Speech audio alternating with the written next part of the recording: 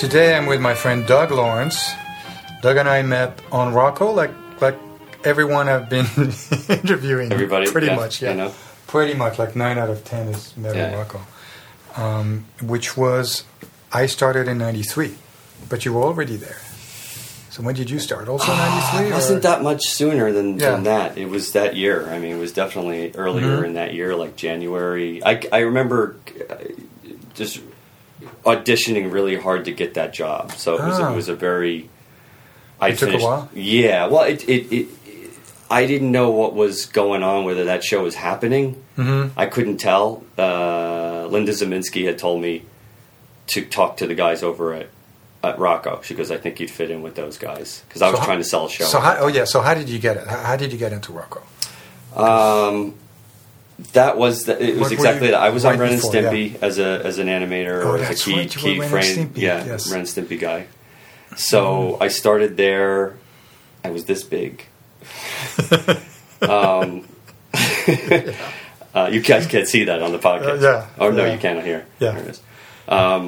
And yeah, I did that for like a year, and then I met Jerry Beck while I was at Rocko. Mm-hmm. No, sorry, at Ren and Stimpy. Yeah. And he saw that I was really ambitious and that I was trying to make my own shows. Mm-hmm. He saw the things I had on my desk. What was he doing there? He was just always, he wanted to be in on the community, and he knew John, and he knew I think Vincent knew him too, Waller. Mm-hmm. There were some other people, but I think they knew him, and he was just always wanting to keep his hand, his feet dipped in animation, whatever was hot, what was going on. And so he was, of course, Ren and Stimpy was like the big. I was trying. I had to audition for that myself. Yeah. I spent a lot of time trying to get that show when I moved here. Yeah. That's all I wanted to do, was to work on that show. So I did. It all ended way sooner than I thought it was going to, because I thought, I'm on a hit show now. This is going to be fucking awesome, right? It's going to be good. No. And then all ended. It was great for the time I was there and doing, learned a lot of things, of course. And then that got me to Jerry, and then Jerry introduced me to Linda Zeminski, because he was good friends with her. And she said, he saw shows I was trying to pitch. I was trying to work up pitches, and since I knew him, I was asking him, is this right? Is this the way I'm supposed to be pitching stuff? And so he didn't know. No, he knew. Right. he knew enough, But he was trying to help me arrange stuff. And so he introduced me to Linda. I had Linda come over to my apartment, which I'd been, was only there a short period of time at that point. And she came in and saw storyboards I had done for a project I was working on. And she said, this is all great. I'm not going to buy, I wouldn't buy this show. She says, because of, she went through lists of things that she says it's for, because it was like a college project. So Linda was one of the heads of Nickelodeon with Mary Harrington and Linda. With Mary and Vanessa. Yeah. And so Linda saw my stuff, said, I don't want the show you just showed me, but I want to hire you. You should be working on one of the shows. Mm-hmm. So she showed me the new shows they were working on, and one of them was Rocko. And she says, and luckily, she goes, the other ones that she showed me, she says, I think they're going to be in New York. And I said, well, I just moved from New York. I just moved from New Jersey, so, what's happening? Here she says, I think Rocko would work for you. She goes, I think you get along with the creator on that show. So I went to go work on, this is that silly old story that I never tell anymore. But I told it then, which was, I went to the show and called up because she said, I recommend you call this. Here's the number. Here's the guy you call. Here's Brad Gunther. Call him up. He's the producer. So I called him up, and I didn't realize that I'd neglected to tell him that Linda Zeminski told me to call him. I just called up and said, I'm looking for work. I was told to call, blah, blah. In other words, I wasn't divulging enough, whatever. And so he goes, all right, come on in, come in for, because we're just staffing up. Yeah. So I went in, met him. He liked me. I brought all those storyboards that I'd shown Linda Zeminski to the meeting, which was this pile of stuff. Joe saw it, and we walked into the office together. He looked at it. He goes, and knowing Joe, he goes, you're telling stories with pictures. And I said, that's right, I am. And he goes, no, you're good at telling stories with pictures. And I said, oh, okay, I get, all right, and now I get what you mean. Thanks, because I'm just like, oh, and I just wanted to get a job in there. So I got hired right away. I mean, he said to me, he says, you're telling me, he goes, if it's up to me, is it up to me? I'm hiring you right now if it's up to me. And he looked at Brad Gunther and he goes, yeah, whatever, So I said, okay, great, I got the job, So I went, and I was storyboard artist for, I think, one episode. I'm pretty sure. Mm-hmm. And I didn't know anybody. I didn't know, I certainly didn't know Joe. I didn't know you. Yeah, everybody was new. Mm-hmm. We just all coming in on this thing. And I did one board. I think it was called Sand in Your Navel. It was with Roger Chiasson from Canada. Great animator, Remember Roger? Yeah. Great, nice guy. Yeah. And we were paired up to make a show. And so I slammed the show together and I did what came naturally to me, which was, in other words, that he said, do what you want to do. Like, here's the story, but basically it's Rocko's at the beach. Go. Yeah. Do what you think is right, because if you don't like this, change it. He was giving me some range, which I thought was unusual but nice of him. He probably wanted to see what I wanted to do. So what were you doing that on Ren and Stimpy, or was it different on Ren and Stimpy? Ren and Stimpy I was strictly a layout artist. Oh, I see. Yeah. So that one was more very technical work, and different than me coming up with ideas and stuff. So this was the first time someone said, yes, this is what we're paying you to write to come up with what happens in this fucking story. So I said great, and I sat down to do it, and I remember my wife calling me, because we were just married and moved out, it all happened all at once, and it's 9:00 and I'm not home yet, and she's like, but I'm there at the desk at work, no one's there, I got the lights on, and I'm going crazy, trying to come up with new things, and time just dissolved. I didn't know what time it was. Yeah. It was just dark. I didn't know anything else, and I went crazy because it was the first time somebody said you can do what you want to do, and so I had too many ideas. I had too many things, but I was able to execute them in a modular form, so you could just take things out. Oh yeah. If you didn't want that, just take that out. So I did that board, and then Joe told me that the board at the time, he said that everyone's excited about the show now. He says, we did a couple of boards, he goes, and everybody liked them or whatever. He said, but you brought this gag thing, which we weren't really doing the same way, the succession of gags, blackout gags, Tex Avery stuff, which it was just what I grew up with, and it was what I couldn't wait to try to do on my own, Try to do updated versions of that stuff, things, speaks to me now, or then, in the 90s, but trying to not imitate Tex Avery, but do our own version. Of course, And so he said, because of that, and I remember Mary Harrington coming down, she said, she goes, this is officially, this is what we were hoping the show would be, is this board you guys just did, you did. And I just went, oh my God, and they said, so, you're promoted to director, which was like... Oh, yeah, they made a difference between director and the storyboard. Right, so, right. Yeah. So they said, so what we want to do is separate you and Roger. You're going to have your own unit, and Roger will have his thing. So so that was a surprise and a shock, and I didn't know what to do with that, because I wasn't doing boards that long before that at all. I mean, it was so, like, oh my God.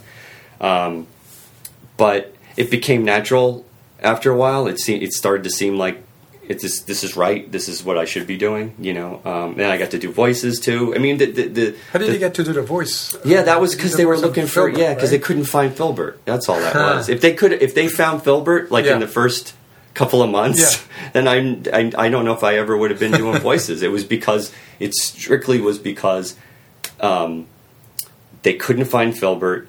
And they were auditioning everybody. And I kept doing a voice for Filburt in the pitches.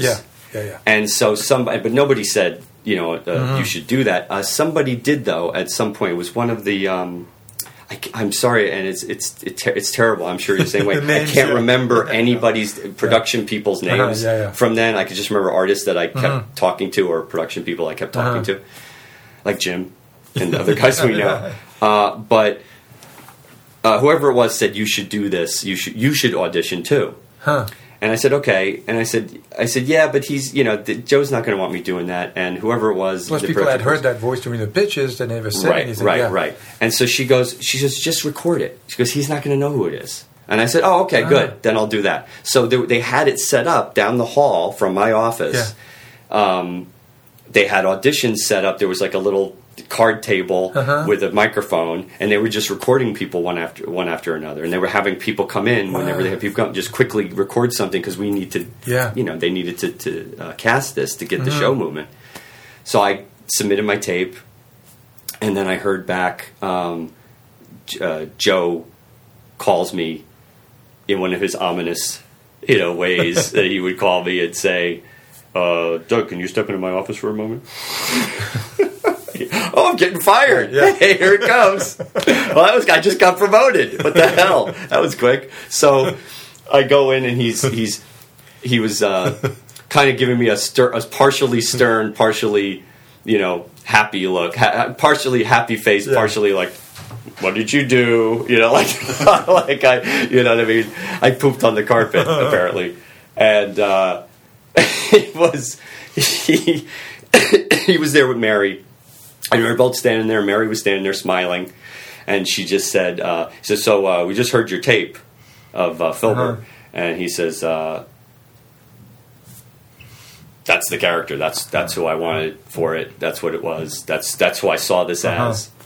And I said, "Great. Oh, that's great." And he said, "So can you handle, doing this? It's like that's a whole nother job." And he says, you're not going to get any leeway. Your stuff still due. Yeah. You still have as a director, your unit's going to have, you two guys are going to have the you two board guys are going to have your boards on time. And I didn't know. I had no idea. I was like perplexed for a second. They're sweating for a second. Like, oh, I don't know. Because maybe there's something I don't know about this job that it takes, that there's like half the week I'm doing it. I don't know how long it takes. So, I said, of course. Yeah. Oh my God, were you kidding me? I love it. Yeah. So luckily, it was only really once a week, if when we were on a roll doing stuff.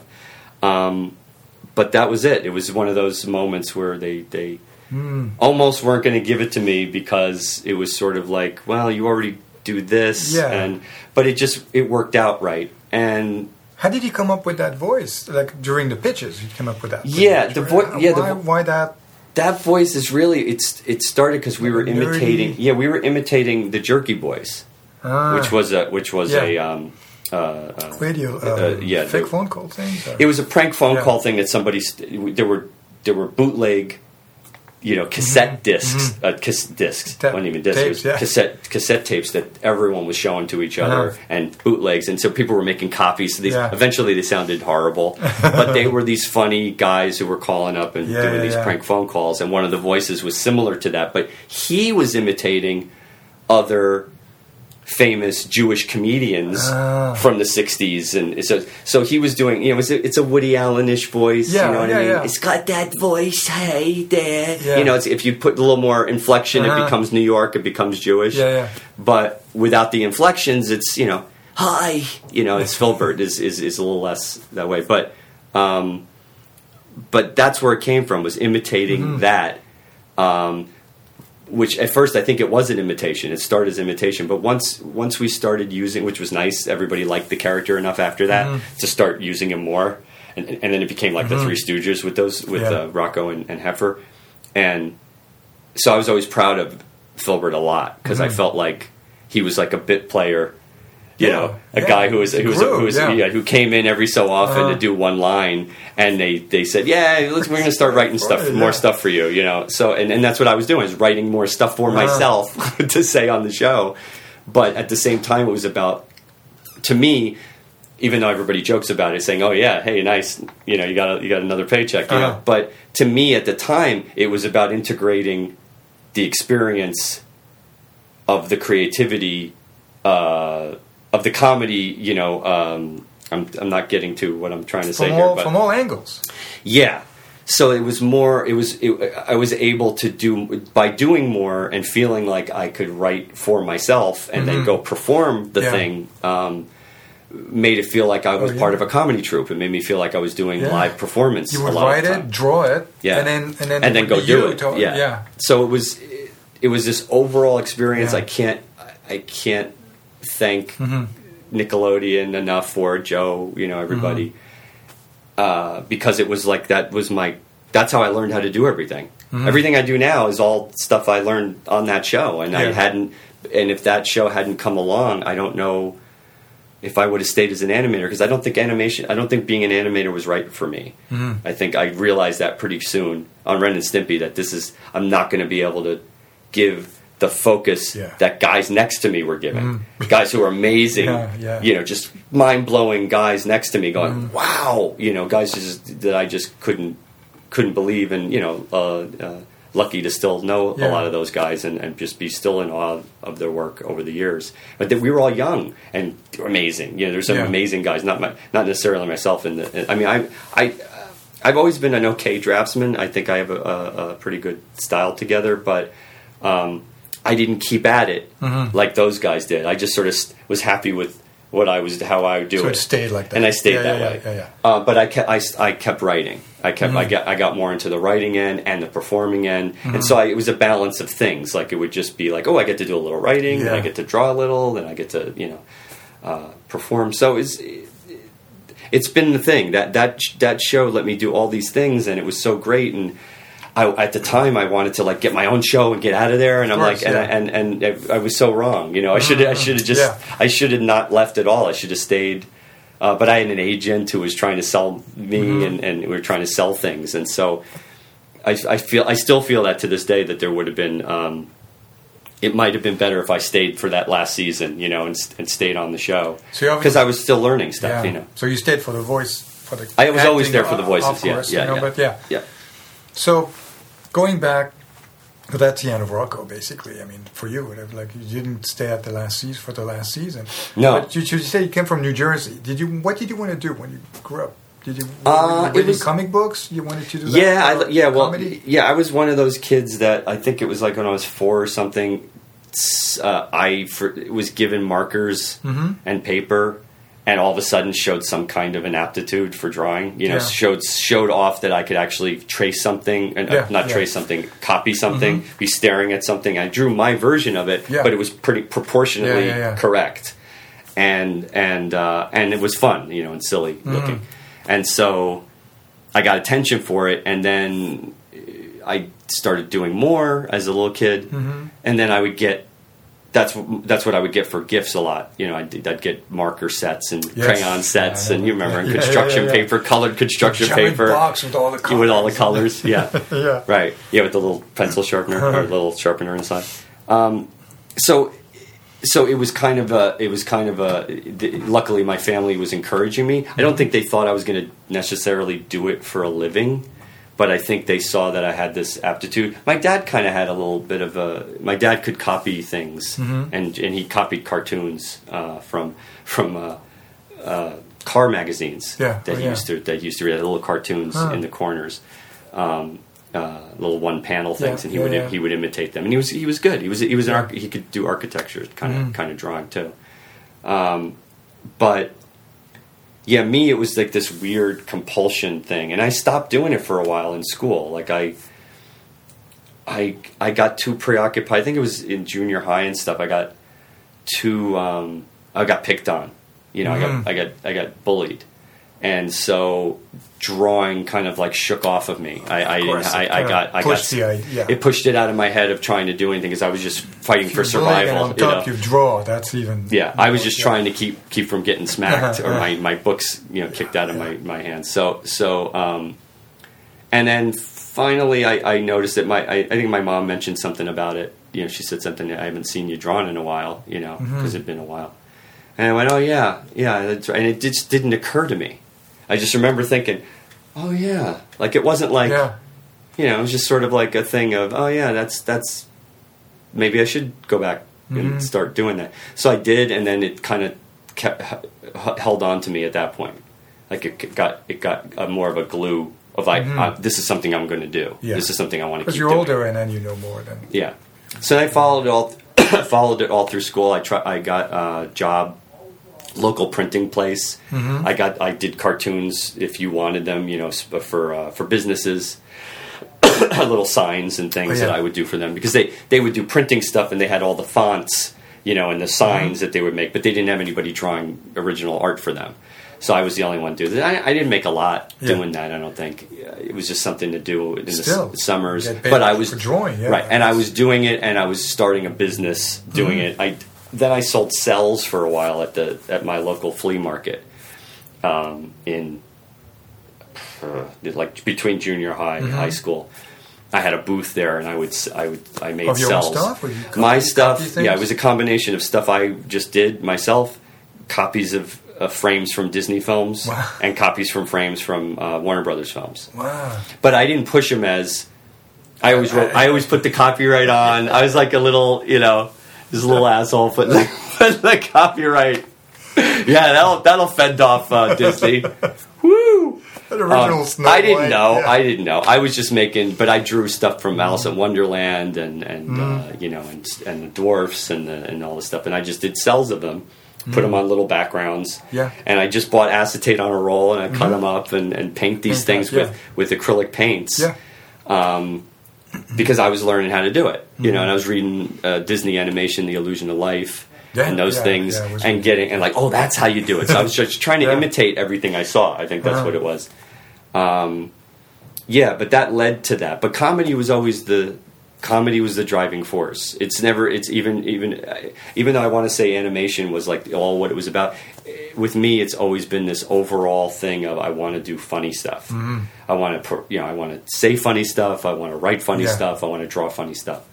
So I've never really went into another direction to try to do serious stuff. I mean, I've done pathos. We've all done it in comedy. It leads to like Chaplin and Buster Keaton in those films. You know, there's pathos in those too. And we do it with SpongeBob certainly, and we did it with Rocko definitely. But it's kind of a comedy. There's something about the precision of comedy, because it's not just about writing some funny lines to me. You know, and to others. Certainly, Rocko was about timing and funny gestures and funny things happening at the same time, funny dialogues being said. So it's always been this thing of trying to get the balance of all those things together. But comedy itself, like growing up around, I mean, the other things I grew up with, I mean, my grandfather used to take home movies all the time, and my family loved comedy. So it was really always about, we'd look at home movies from Christmas, but before, and he'd fire up the projector at Christmas time, but usually in January after he'd get all the Christmas stuff, processed, get it all developed. We don't even use that word anymore. Developed. Weird.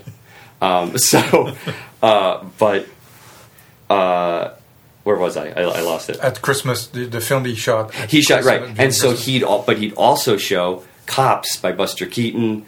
The roller rink, so the whole show one not just, from Charlie Chaplin, the whole movie night, Laurel and Hardy, and so I saw these guys, and he used to sit there and say, he said, these are the guys that I used to go to see at the movies, and so there was a pride in comedy. My family had a pride upon knowing, what was funny, you know what I mean, or knowing what the good stuff was. You know what I mean? This is the good shit, not the stuff you watch now on TV. Crap, not Scooby-Doo. Yeah. This is the good shit. So I knew from a young age that there was something special about comedy when it's done right. Mm-hmm.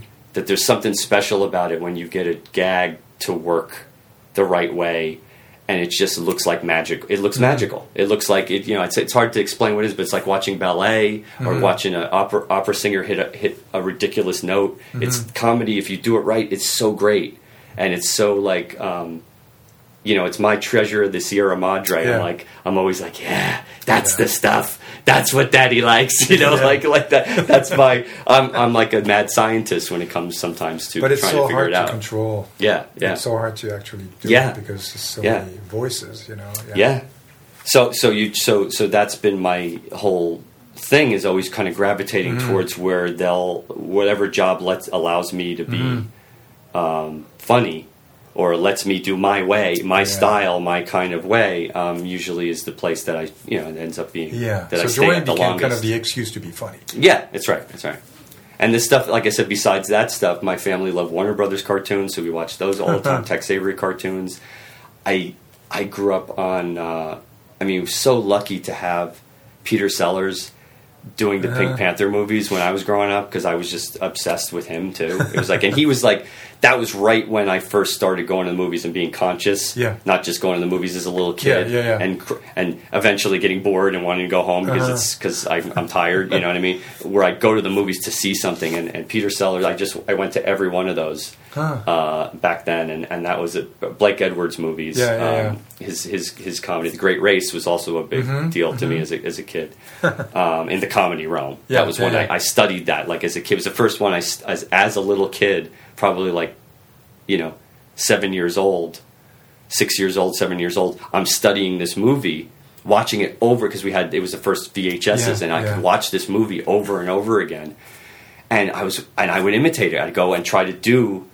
Why did that work? Why is that so funny? Him turning at that moment and dropping the glass. At the time, this was a modern version of these movies you were talking about before, the Laurel and Hardy. He was doing his version of that stuff years and years later. That's right. Yeah. And so that's what it is. It's us trying to imitate the stuff that made us really laugh. So that's the style that you like. Yeah. Anyway. I like imitation slapstick. of that style. I like slapstick, and I like silly. And then later it took me a while to get when I finally discovered like Monty Python in college. The absurd. Wow. Yeah. Like that just blew my head off. And I Terry Gilliam, his stuff, and those, just all those, the whole group, and the kind of stuff they were producing.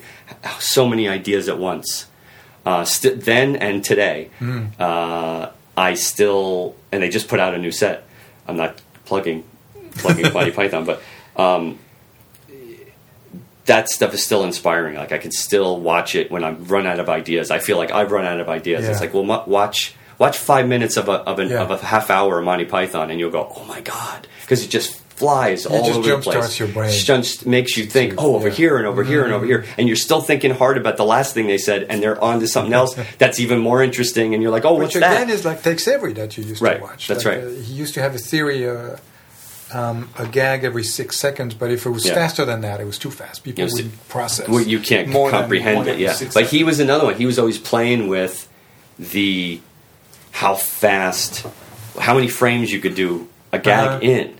And how fast, because he would see like a boulder falling, and I remember there's one he was talking about. There was one bit he was doing where the boulder was falling off of a cliff, and he says it was falling down and hitting the guy, and the animator was doing it and putting it together, and he says, and they're in editing looking at it, and he said, no, it's faster. This has to hit like bam, he's like explaining it, and they took out, all they did was keep taking out. Okay, how about that? No. Okay, how about that? He's cutting. He's sitting there with, I'm sure with scissors at the Moviola on a spool. There's no movement. It's right. And there is none. There is none. When you see, if you know the gag I'm talking about, it just you see it and it goes, pow, and it makes you laugh. It makes you jump, laugh. It's almost like a horror film. You almost go, oh, look at that. So it's a study, there's something to it. It's hard to explain what draws people, why it draws me all the way. There's a deconstructionist feeling to it. There's chaos in it. There's violence in it, So it's the shock of comedy. Yeah. It's the shock. It's just... because you have to be surprised in order to laugh. I mean, that's the basis of it. So then it's, how surprised are you going to be? How surprised do I want you to be? How surprised should you be to laugh at this? Or how surprised should you be, just to enjoy this? There's also another so that's not the same. Like, if people laugh at things they've seen a million times, even when they see it again. Yeah. So my theories. It's not a full of shit, kind of, but sometimes for new things, for new comedy, you have to break some ground or do something that not everybody else is trying or not everybody else is doing. Course, yeah. But the anticipation sometimes. To me, the example is like George Costanza on Seinfeld. Yeah. Where you know it's the anticipation of how he's going to, you know how he's going to react. Right. You know it's coming. To whatever. You know. Yeah. And it's not coming in a surprising way. You know, it's exactly the way you thought. But then the execution of it's got to be great, you know. Yeah.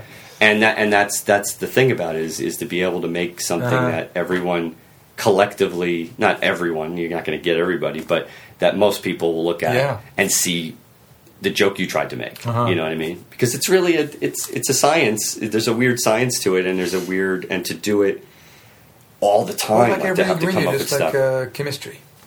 Yeah, one little thing more or less, and it won't work. Yeah, and you can feel it when we're editing too. Yeah. You look at something, you're like, if only people add to it. Yeah, and then all of a sudden, and we'll ruin stuff. You know what I mean? We'll like ruin. We'll ruin jokes because, too much time spent on one thing or too much. Yeah, it's hard to explain it, but the thing is all of a sudden you'll say, "This isn't working. Isn't it funny?" And all of a sudden, oh, I know what it is. It's that there's no sound right there after he says the line. Boom, you put the sound in. Oh my God, it just comes alive, and it's so sometimes funny. They said too much. Yeah. Sometimes it's always about the timing of it, whether it's timed out to be a long thing and then something happens, or however it is. Talk about the surprise. It's not going to play on the. It's not going to play on the podcast. Yeah. But I heard an interview years ago of Jerry Lewis when he used to visit Stan Laurel. Yeah. Stan Laurel was telling him, "This is comedy. You do this. So you set up something." And then you do that. Do the opposite. That's the most simple. That's great. And to him, that was comedy. That's great. You do this. It was an example of comedy. Yeah. And you look there. That's awesome. Perfect. It's perfect. And he's exactly right because I keep saying, I've said this before. We talk about it in the show I'm on now, and I've talked about it in other places. Is that there's kind of like a rhythm. Like, this is the way I feel about it anyway. It's crazy. It's a little crazy. It's ethereal. But I feel like there's like a comedy rhythm going through things sort of all the time. There's like some sort of a wave happening, and then you sort of have to just get in that groove of the wave that's already happening. You know, it's a weird. That's also fits with the idea that everything can be made funny because everything is funny. If you get in that funny groove of everything, then you right. It depends on your perspective. It depends on how you present something to everybody. Because there's certain subjects you'd say, well, that's not funny. I'm not going to talk about that. But then someone brilliant comes up with the way to approach that subject with the right, words or the right approach, where you're not expecting it, and you laugh, and you find yourself laughing at something that you thought, I would never laugh at that, but. To me, it's not about. I think the thing is, there's a mean-spiritedness that comes into comedy constantly, which is to use. It's a spice. It's to use it in certain things, but people use a lot of it sometimes, and then comedy gets a bad rap for being, mean. And to me, it's like you should be able to make fun of every thing that we have to deal with in our lives. It's the only way to sort of make sense of it, but to also just to be able to deal with it.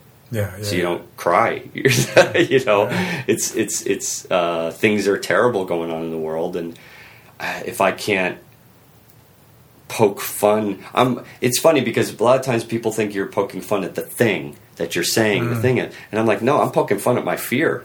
I'm poking fun at me because I'm scared of that. Because that frightens me, So I think it gets the wrong rap sometimes. Oh, you write comedy, huh? Yeah, you're like one of those mean assholes, And I'm like, no, not really. I said, it's. I like to see people in jokes. I love to see people get their comeuppance. I love to see people get hurt in jokes, and that kind of thing. I love slapstick. I love that kind of humor. And the reason I love it is because it happens in real life all day long. And we can all relate to it. Yeah. And, almost everybody I know who's in predicaments, something terrible is happening to them. Either, something bad with their home life or medical problem or something. That's the first thing they want to do is to be able to make fun of it. Mm-hmm. Every time I talk to anyone who's having a bad problem with something, they're like, "Oh God, thank God, I could finally make fun of this now. I can sit back and look at it from a different point of view." Yeah. Because at first it's just happening to you, and you can't do anything about it. Whatever it is. Mm-hmm. It's just that it's such a vital part of the human experience is to be able to laugh at yourself. And that's what I think when you're laughing at somebody getting hit in the head, you're not laughing at that guy getting hit on the head. You're laughing at yourself because you go, that happened to me. Or, I bet that hurts. Wow, because that would hurt me. It's a relation. It's a connection. It's saying I understand that's human, and I agree with that. Mm-hmm. Yes, that is a human thing.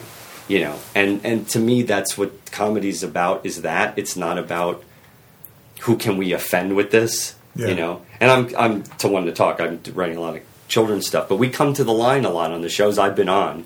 I've been lucky to be on shows that want to entertain everybody, not just the kids. Mm-hmm. And so you're going to come up to that line a lot, and wonder where the line is, sometimes of what's good, what's okay for kids to know or say, or see. So you started seeing all these movies and understanding all that pretty quickly. Yeah. Like by watching. Oh, yeah. By learning by watching. Yeah. So did you go to school for any animation, any art? Yeah, I just went to the Joe Kubert School. That was the only place I went. That's mostly for comic books. I went there for 2 years, yeah. What's that? A comic book illustration? Well, they had an animation program with Milt Neal, the late Milt Neal, who's no longer with us. Mm-hmm. Because he's dead. Yeah. Not because he's out of the room. He's not getting a sandwich, he's dead. But he's a great... he was a really great animator. Mm-hmm. He was one of the Duck Men. He was one of the guys who did Dick Fuhrer's face. He was a great, just one of those great animators. Worked on Fantasia. Oh yeah, just amazing. Yeah. He just touched the paper and you're like, oh, it's just amazing. So I went there for 3-4 years. No, I only went there for 2 because I had also got bit by the performing bug while in college. So I dropped out for a year and I did stand up on the road. So I was a stand up comic. On the road? Yeah. Within New Jersey or within the country? The tri-state area. Yeah. Wow. Connecticut, New Jersey, New York. Wow. A little bit Virginia. And so had your own act, your own jokes. Yeah. And how old were you there? Like 18, 19, 20? I started at 19, but I was like 20. Yeah. I'm still doing it a little bit when I came over here. When I moved to get. So what made you come here? Because you dropped out of school. You were doing stand up. Yeah, I was doing stand up, but I wanted. I think the thing was I always had a tug of war in my head. I wanted to be a performer because I really liked Saturday Night Live. I was a big fan of like we were saying, the Pink Panther things, and so you were not shy. Fan of physical you comedy. Being on stage. And I was never shy. And stuff. No. Mm-hmm. But it was always. But I loved cartoon making. Yeah. I loved animation. I loved seeing it get made. I loved participating as much as I could, doing stuff. And I was starting to do storyboards when I was in, I guess that was probably first year of high school, second year of high school. I started just in my basement. I started drawing out a short cartoon, just to do it. Just to say I did this now. I wanted just to try to make something because I didn't know if I was doing anything good. I mean, I was just a kid. So, but yeah, all the comedy build up in my family, and then showing a lot of respect for comedy. Comedy was looked at as something great in my family, not as something that was it wasn't something to be taken lightly. It was. If comedy was great, it was king. We looked at it. They listened to, all the great albums of guys, including Bill Cosby. Yeah. Nothing we can do about that now. But his albums were great, and so was Bob Newhart, and so was Rodney Dangerfield, and so was Woody Allen had and Woody Allen, yeah. So there's all these guys, and they were all fans of the best stuff, So you got to do it. Yeah. For how long did you do that? Stand up? Yeah. A couple of years, 3 years. So you quit school, so that was your main job. Yeah. I just went on I got a couple of booking guys, and I had that was some successful friends. enough to make a living. Not a living, not really? in the same. Like I had to get that momentum going, where it would turn into a living, and my expenses weren't anything that big then anyway. But I'd have to drive really long distances to play, a small place at 2 a.m. You know what I mean? And I'd get paid, whatever it was, $150. And then they go, there was nobody here, so $75. You know what I mean? So it was always, and you never knew who was going to stiff you. It was bad. So I didn't like that life. I didn't have the thick skin for that, So and I knew from listening to Steve Martin and other comedians I liked that I was in for 10 years of this. Yes. And I said, I don't know if I want to do 10 years of this. So I said, well, let me go to L.A. So then at night and the weekends, I'll pursue my comedy career in doing stand-up. And then in the daytime, I'll do something which I know how to do, which is animation. Did you go to LA before? Have you been? No, first time. First time. Just it was a blind. So you got married young. Yep. Over there, and then you 22. And your wife. Yeah. You went and we to just LA. moved here. Yeah. Moved here. Wow. And we just took everything we had. Everything came here.